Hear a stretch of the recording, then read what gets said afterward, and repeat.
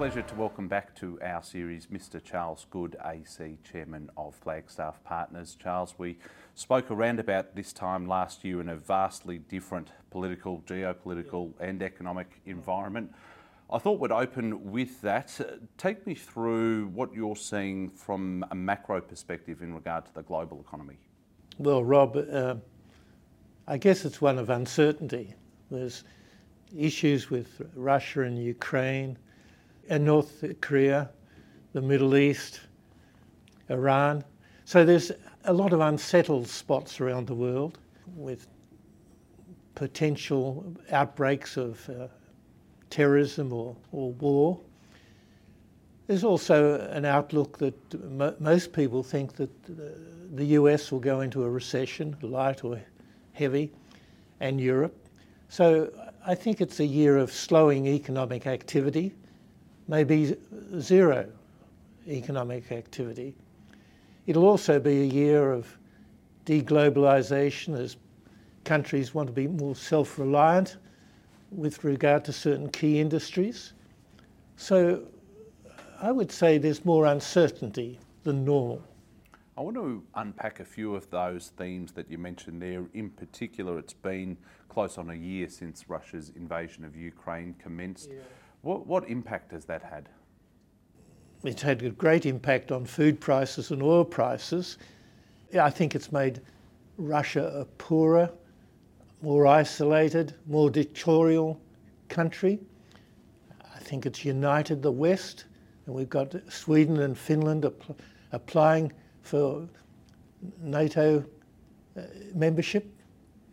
But it's united the West in a way that we haven't seen for a long while. I imagine Putin thought he'd have a quick victory. You only go to war, I think, if you feel you'll win. And he probably expected for it to be over in a few weeks, and that hasn't happened.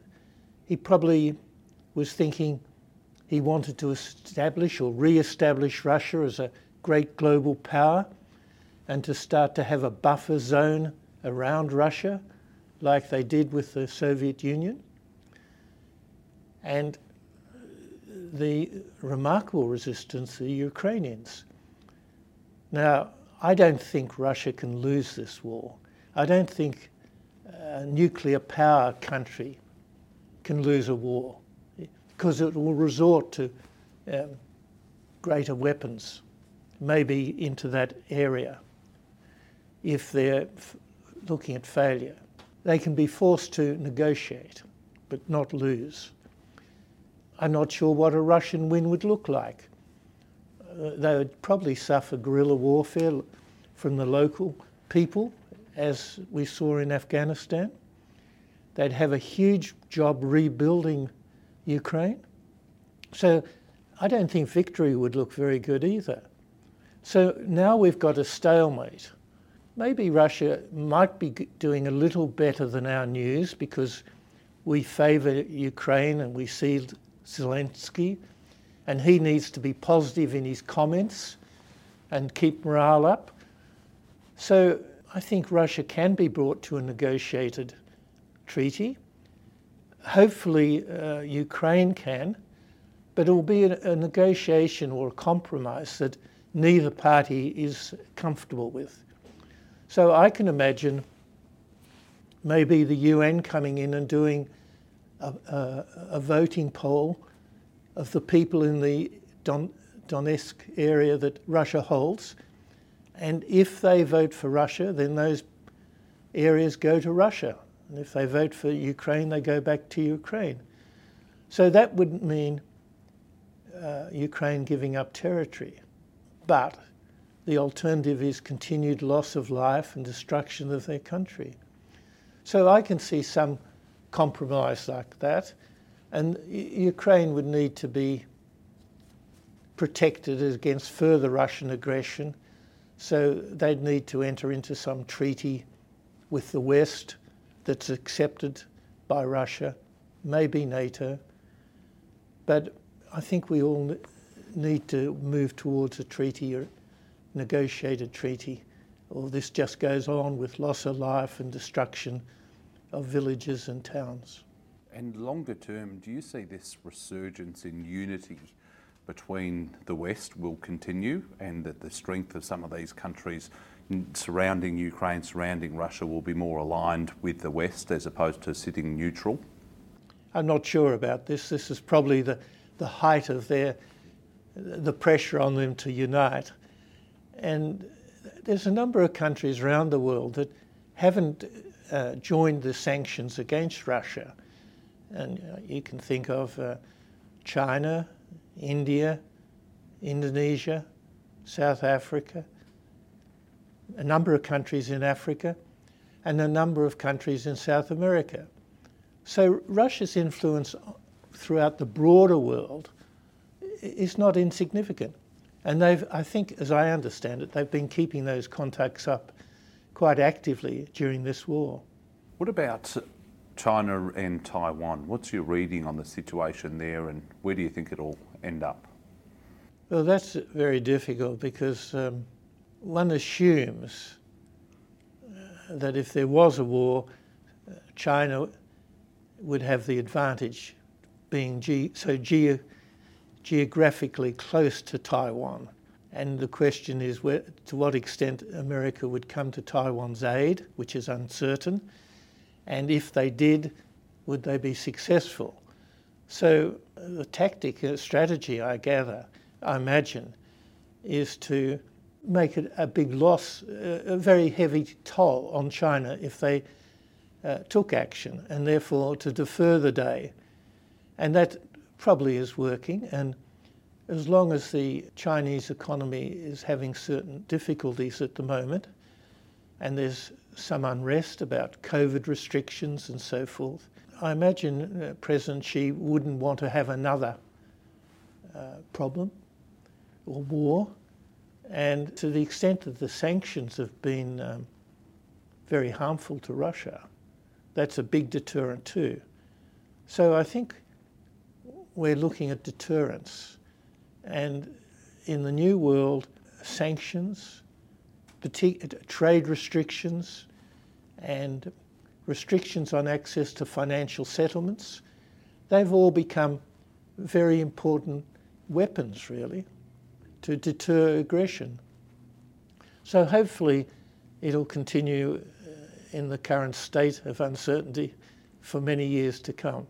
Closer to home, I want to get your perspective on the Australian economy. What are the themes that you're watching most closely? The international scene has a big impact on Australia because we're a big trader. The other issue is to what extent we have inflation and interest rates. We start off, Rob, with a very good position. We have low unemployment, around 4%. We look like as if we'll have positive growth in calendar 2023, and many countries won't. We've got inflation maybe at 7%, but I think falling to 4%. We've had interest rates rise from maybe 0.25% to 3% plus, maybe going towards 4%, the official cash rate, and then levelling off. Agriculture's doing well, and the minerals are doing well. So I think the economy's not bad shape. Relative to other economies, we're in very good shape. We do have government deficits and government debt at too high a level, but that's a worldwide problem and we'll need to address that. So in a relative sense, I'd be optimistic about the Australian economy. I think interest rates could stay up even if inflation falls, because I'm used to real interest rates of 2%. So if inflation falls to 3%, that in a historical way would still lead to nominal interest rates of 5%. So I think they can go up to 4 and a bit, and then stay there even though inflation falls. There was a lot of commentary towards the back end of last year about Australia moving into a recession at some point this year, potentially in the first half. It would seem, though it's only a month or so into the year, that there's causes to be optimistic about. Can Australia escape recession even if the US and the UK went into one? Well, Robert, depends how heavy their recession is. I think there's a good chance of it being a light and very modest recession. I think the Federal Reserve Bank in USA is very sensitive about not fighting inflation to the extent that you cause a recession. In other words, the medicine might solve one problem and actually create another. So I think they'll start to ease and give time to see the size of their rate increases, maybe have a pause after a few more, and let time elapse to see the delayed impact of the rate rises they've already had. I think minerals will keep on being needed around the world, and new projects are being delayed by environmental conditions. I think we'll avoid a recession, and I think our Reserve Bank's indicating they're likely to pause, maybe one or two more small increases in interest rates, but have a pause and see how the economy is travelling. Clearly it's been a turbulent 12 months for markets, with the index floating between 6,500 and 7,500 points. From my understanding, IPO activities dropped, M&A activities dropped over the past 12 months as compared with the 12 months prior to that. What's your assessment of this turbulence that's taken hold in the stock market, and any predictions as to where it'll be over calendar year 2023? I wouldn't make a prediction. You'd say there are more uncertainties than usual, but to some extent the markets are looking across the valley. In other words, the bad news is being recognised now. We know we've got a Ukraine-Russian war. We know that we've had supply shortages. We know there's deglobalisation going on as countries want to be more self-reliant on key industries. We recognise the government has high debt and it needs to take action to try and reduce the government debt, and that's a worldwide issue. With inflation, I think companies have taken advantage of increasing prices and adding to their profit margins, because people accept an increase in price because of COVID or because of the Russian-Ukraine war, and they've added a bit on. So profit margins are probably very high. Probably our interim results coming through in Feb-March will be quite good, steady. Maybe more of a test in the final results in October, where we'll see more competition, supply chains freeing up, more international trade. Maybe more difficult then, and the world maybe not quite as buoyant.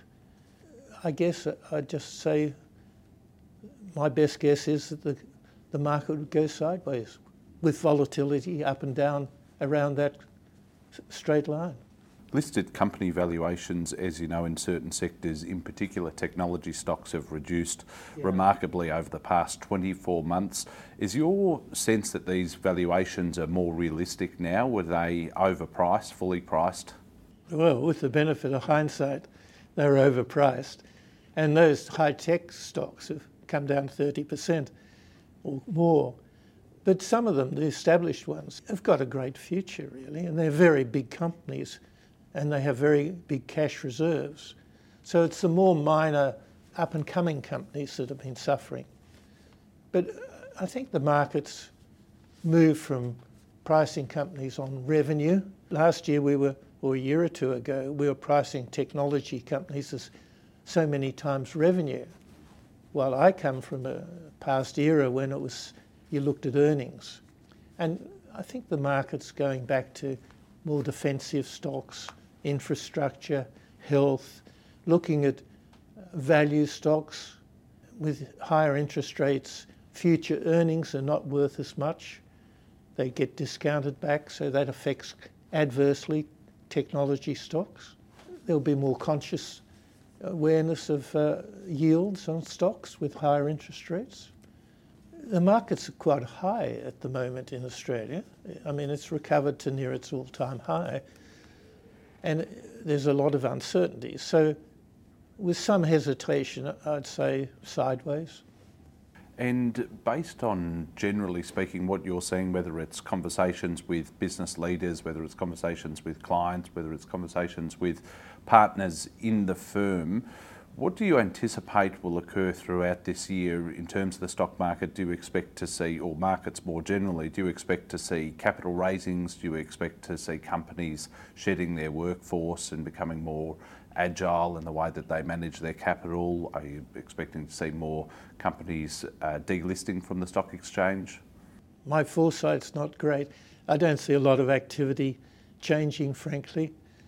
But companies will be looking at their workforce, sure, looking at productivity, work from home, but come into the office at least 3 days a week, maybe. There'll probably be more regulation from government.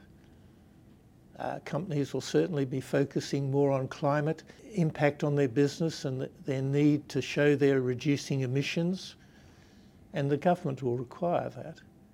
So more regulation, more climate-focused emissions, and more focus on governance. I think there'll be more red tape and regulation. That segues well into my next question, which is, it's now 9 or 10 months into a new Labor government at a federal level. What have been the major changes that you've seen so far? I think our Labor government started very well. The budget, I think, was quite reasonable. They've been very good on the international scene. I mean, we seem to have repaired our relationships with France. There's now a dialogue with China. There's a focus on the South Pacific Islands and that region, which is our neighbourhood. They've been good on defence. I think we're focusing on how we defend our own country. We need more missiles and mines in the sea to defend against vessels coming into our shores, unwelcome vessels. They've established an integrity commission. I think they've started very well. There are signs, however, of them reverting to a traditional Labor government. In my mind, negative signs such as abolishing the Australian Building and Construction Commission. They've started to fiddle with franking credits. They've introduced multi-employer bargaining, which we had years ago, pattern bargaining, and led to inflation and was very difficult for smaller companies or the less productive companies. Dr. Chalmers gave a speech or wrote an article last week about a new capitalism, which envisages greater direction from the government and greater involvement in industry, and maybe the price of gas being fixed by the government, domestic gas, is an indication of them coming into the economy and giving directions. So I think we can have a little of that, but those signs are foreboding of too much interference, I think, with the free market economy. I mean, I come from a liberal background which favours libertarianism, the individual, smaller government, smaller taxation, the government having a welfare net to help those in need. But the Liberals are more a hand up to people than a hand out, and certainly not a heavy hand on of regulation by government. And an environment which sanctions the ambitious to achieve their capabilities. While I think there are signs that the Labor government will move to its traditional role, which would be unfortunate because they've started so well. And I think they have a difficult position and an unusual position for Labor. Labor usually come in and they spend up with ideas and they're more innovative than the Liberals, who are more keep the status quo. So that usually leads to a financial mess, over expenditure, deficits. The Liberals are elected and they clean up the mess. Then we bring back Labor for more innovative ideas. This time, quite unusually, Labor have come into a financial mess because the Liberal government had to assist the economy get through COVID. So they have an unusual situation to face of how they handle inheriting a deficit and inheriting sizable debt. If they can handle that well, then they'll be a very good government. I want to ask you about the future of the Liberal Party. Lost some fantastic members in the 2022 election, in particular Josh Frydenberg here in Victoria, as well as others. What is the future? Some say it needs to lurch more to the right, others say it needs to be more centre. What's your outlook? Oh, I think they need to appeal to a broad spectrum of the community, and therefore they need to be the centre. Traditionally, the Liberal parties or governments are focused on the economic scene. And I think they need to realise that the voters are looking at a broader spectrum of issues now. The involvement of women, climate, integrity commission. I think in general the census shows that the country, Australia, is becoming less religious. And I think in a political scene we're becoming less ideological. And we're looking to elect a government that we think will manage the economy and the country across a broad spectrum of issues better than the other party. So broader issues are coming into play, and it's not the traditional wealthy voting for the Liberals and the working class voting for Labor. That's changed, and people are saying which government, which party will be the better government in handling the future. And in a way, that's quite sensible, because there's so many issues that will face that government that we don't know about today. They're not the issues that they go to the electorate on. New issues will come while they're in government. COVID, Russia invading Ukraine, other issues. And you need to judge who will be competent in handling these broad range of issues, some of which are unknown. And a question that's really facing both parties, but in particular the Liberal Party, how do they attract this new generation of leaders to join the party and stand in some of these elections, in particular people with a business background, or people with a sportsmanship background, or people with a diverse range of backgrounds, as opposed to the Labor Party, which traditionally, as you know, has had people drawn from the union movement or the legal movement. How does the Liberal Party try and counteract that and attract business people, because they'll get paid more in the private sector than they would in the public sector? So what's the secret ingredient, do you think? Well, a number of people, regardless of the income, like to go into Parliament if they see themselves going into government, because they can influence the future of the country and they have power. They can make a contribution. So it's not only money, and they're not that badly paid with their pensions, by the way. But I suppose the Liberal Party needs to strengthen their state organisations. They need to have a broader spectrum of policies. They need to attract the young, and women, have more involvement by women. And how do you do that? You do that by having policies. And I think the spirit of the individual and free markets, their philosophy is a good philosophy. They've got to then translate that into policies facing the issues of the moment, not just the traditional areas, and be a little less status quo and more risk-taking in policies. In terms of reform, Charles, what are the key areas or policies that you'd like to see the federal government implement? Well, Rob, I guess you'd start with energy. I'd like to see a considered transition policy to low emissions. We all know where we want to get to in 2050. But I think it's silly to say we'll stop coal production now, or we'll stop gas production before we have the renewables coming on stream. So I think we've got to have a transition policy. And in that, in the early years, we've got to encourage new supply of gas to keep the price down as we transition to lower emissions power system. We've got to work out the costs of renewables, not only when the wind's blowing and the sun's shining, but the costs of transmitting that to the areas of population, and also the costs of backup, and also the costs of renewing the equipment. Batteries probably last only 15 years. Solar and wind facilities probably 20 years. So you need to cost the emissions, you need to cost the replacements.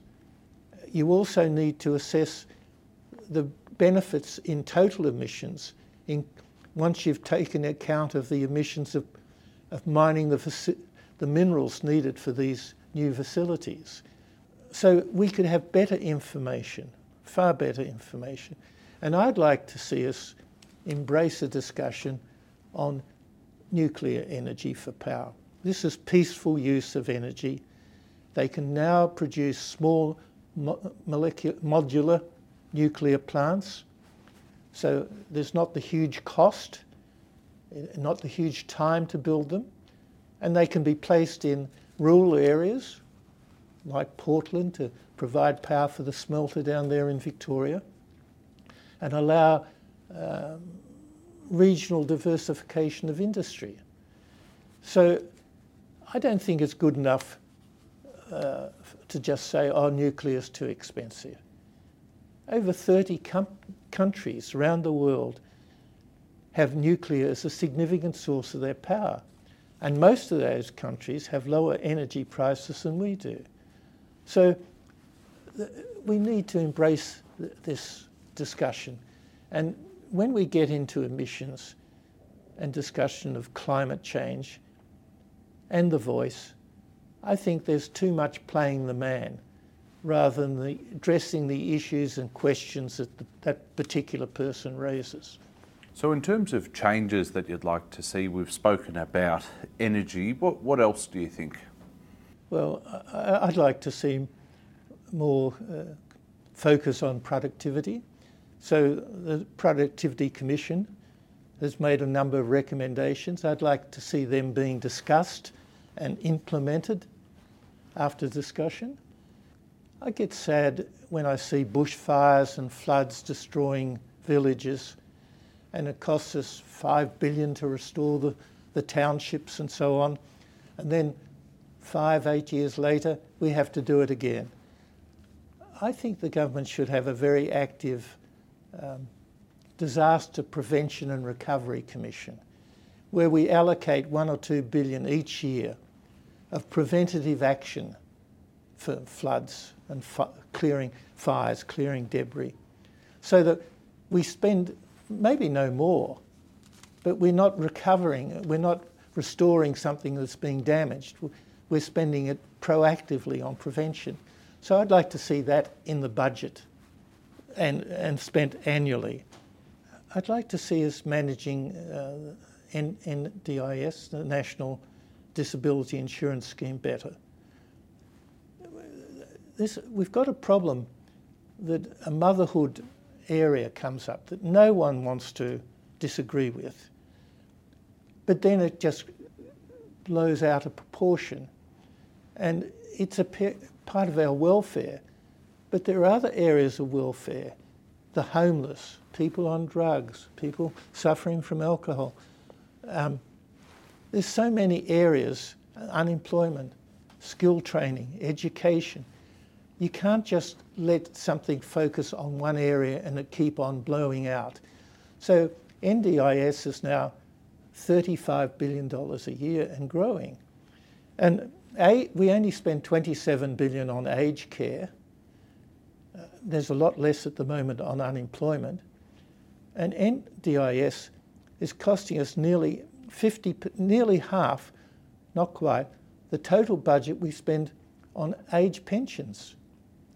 So it should have been brought in. We've gone from nothing in this area 10 years ago to a huge amount. And it would have been better, I think, to have addressed the problem and had some pilot programs of looking after disabled people in an area and see how it works and spread it. And if you make something free, you just increase overuse. At the moment, there's no incentive for a doctor to say you're ineligible to the patient for disability insurance. So you've got to have rules and regulations and police them and manage the costs. And it's something we want. And people should be able to examine it with their arguments being addressed, not playing the man. And we're in danger of having issues when they become a motherhood issue, just grow and grow and grow. So that would be one area. If I was to interfere in the free markets, I'd like to see a one-off increase in the remuneration of nurses and teachers and aged care workers without it flowing through to the community. And I think that would be fair because these people provide a service to, say, the health industry or the schools, where the other side's government. So it's not market force where, oh, we'll up the price and pay you more. It's not two free market forces coming to give the price. And I think these areas, therefore, are underpaid, don't attract the resources, and instead of that putting the price up, it just means the service is not provided. So that is an area that could, if it could be isolated to those areas, benefit from being addressed. I think a lot of the things the government are doing are good, addressing our foreign affairs, our defence, the environment and so forth. But there are a few issues that I'd like to see a focus on. You mentioned the voice there. I'm interested to hear your take on whether you see this referendum being successful, particularly in light of the so many unsuccessful attempts at changing the Constitution over the past 50 or 60 years. Firstly, do you see it as something that's necessary, and if necessary, do you see it getting up? It's part of a spectrum of demands, I think, or from the Aboriginal people. And I think it just goes on and on. We started with Mabo and land rights. Then we moved to an apology, which I think Prime Minister Rudd gave. Then Prime Minister Howard suggested a preamble recognising the Aboriginal people as the first peoples, and I think that was good. Now we're on to a voice, and if we do the voice, I think there'll then be a demand for a treaty, and then there'll be a demand for compensation. So I think this is just one of a string of steps, and I would like us to stop, acknowledge the Aboriginal people in a preamble as the original people of Australia. I prefer the phrase First Peoples than First Nations, because it wasn't a nation when white people came. And then get on to addressing the issue which we all want to do of raise their standards of living, and that means education, health and employment, and a better use of the money the government spends in this area. Now the argument of the voice is we'd have more Indigenous involvement in that expenditure. I'm not sure about that. They're talking of having 24 people, not sure if they're elected or unelected, centralised in Canberra, giving a voice to their policies for myriad of tribes with different situations. I'd prefer us to listen to the tribes in the various localities and spend the money in conjunction with their advice. And there are a lot of organisations.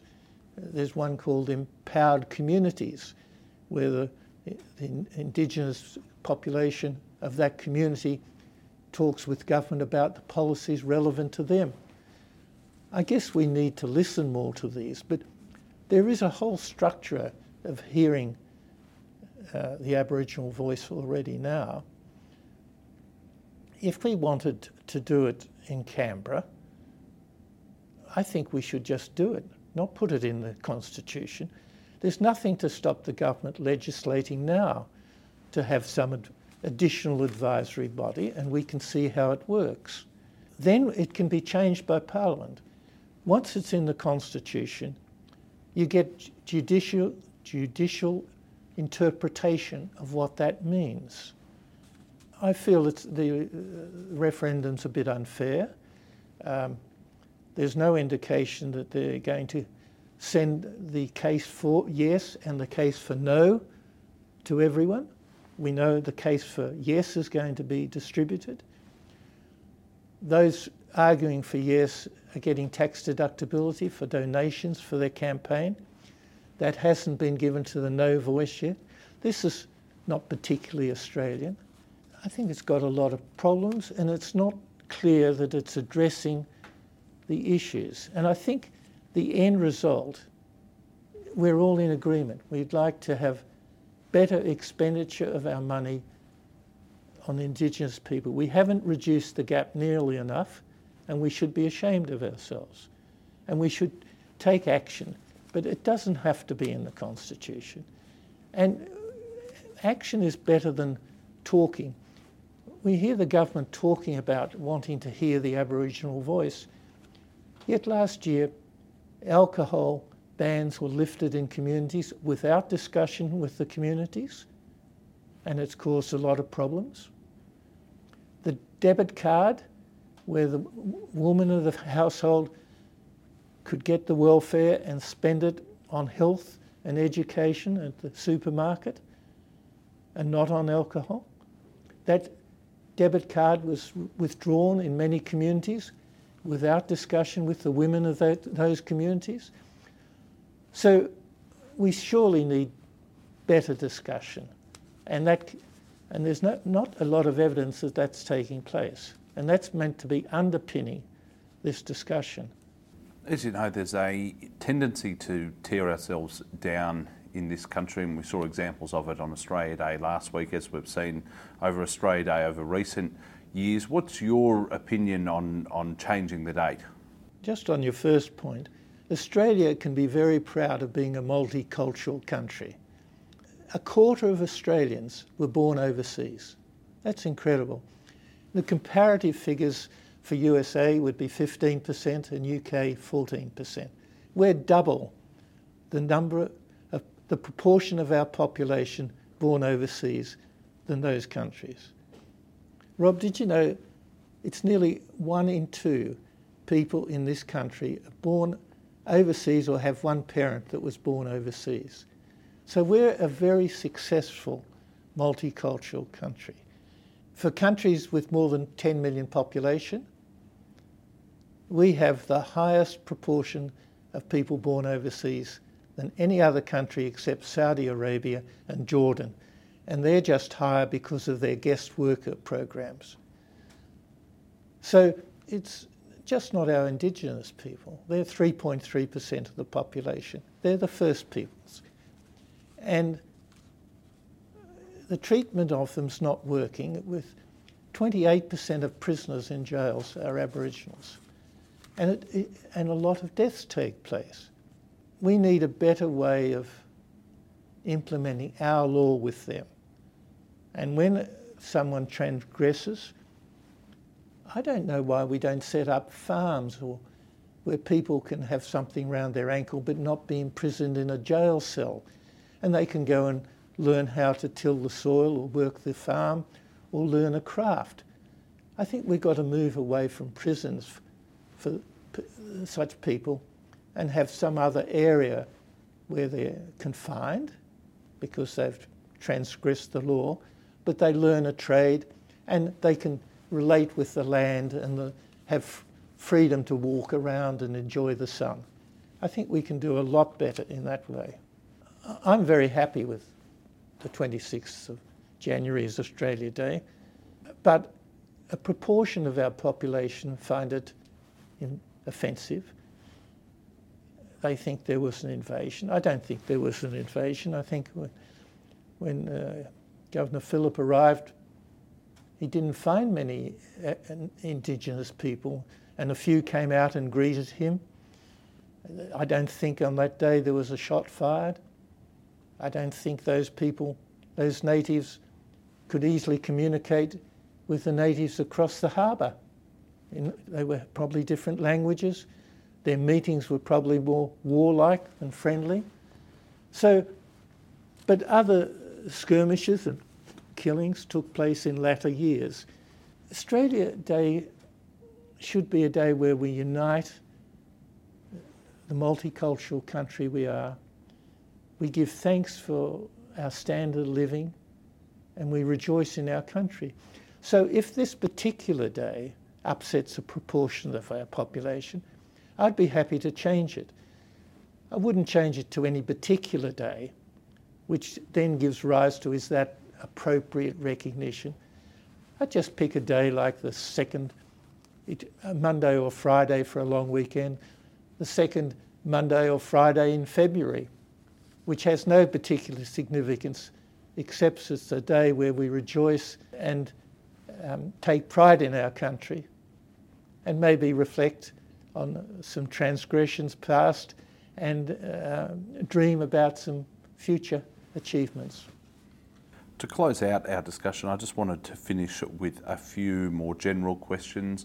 What do you think Australia needs to be doing to continue to attract large-scale capital, whether it's for new industries or from new businesses or from companies in the US or companies in Southeast Asia? How do we become even more of a powerhouse? Well, we have an economic and government environment that welcomes private enterprise. And if we have that, we've got the resources to attract capital and people. We've got great agriculture, and the world is maybe short of food. Certainly China imports 25% of its food requirements. We've got great minerals and opportunity for exploration, and also opportunity to further process our minerals.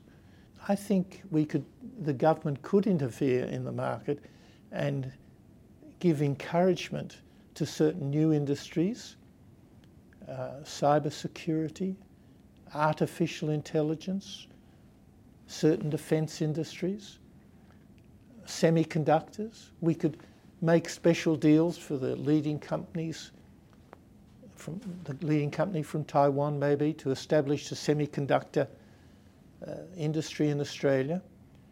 And once that's established, other industries will cluster around it, and we'll start to have a stronger manufacturing sector in the high technology areas. So Singapore's led the way in a government encouraging new industries and then those industries flourishing. So that's an area where I think Dr. Chalmers, if he wants to interfere with the economy more, could do so fruitfully and creatively. You're a proud Victorian. When we sat down here at a similar time last year, we were just coming out of lockdown, or had been out of lockdown for a couple of months. When you look at it around at Melbourne in particular, but also when you travel around Victoria, how have you seen the state has rebounded, and is there anything more, do you think, that could be done in terms of attracting events, sporting events or arts or museums or whatever the case may be? What more do you think could make Melbourne even better? I think we've been very good in attracting events. We've got something going on all the time. I think we're a very hospitable state. I'd like to see more control of our infrastructure, for it to be more tightly managed, to come in more on costs and quicker. I think the community under COVID was prepared to give up its freedom for government action and security and government addressing the issues.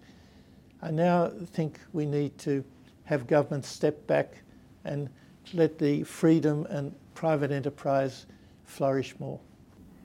Great answer. Charles Goode AC, always a privilege talking to you. Thanks for your time. Pleasure, Rob.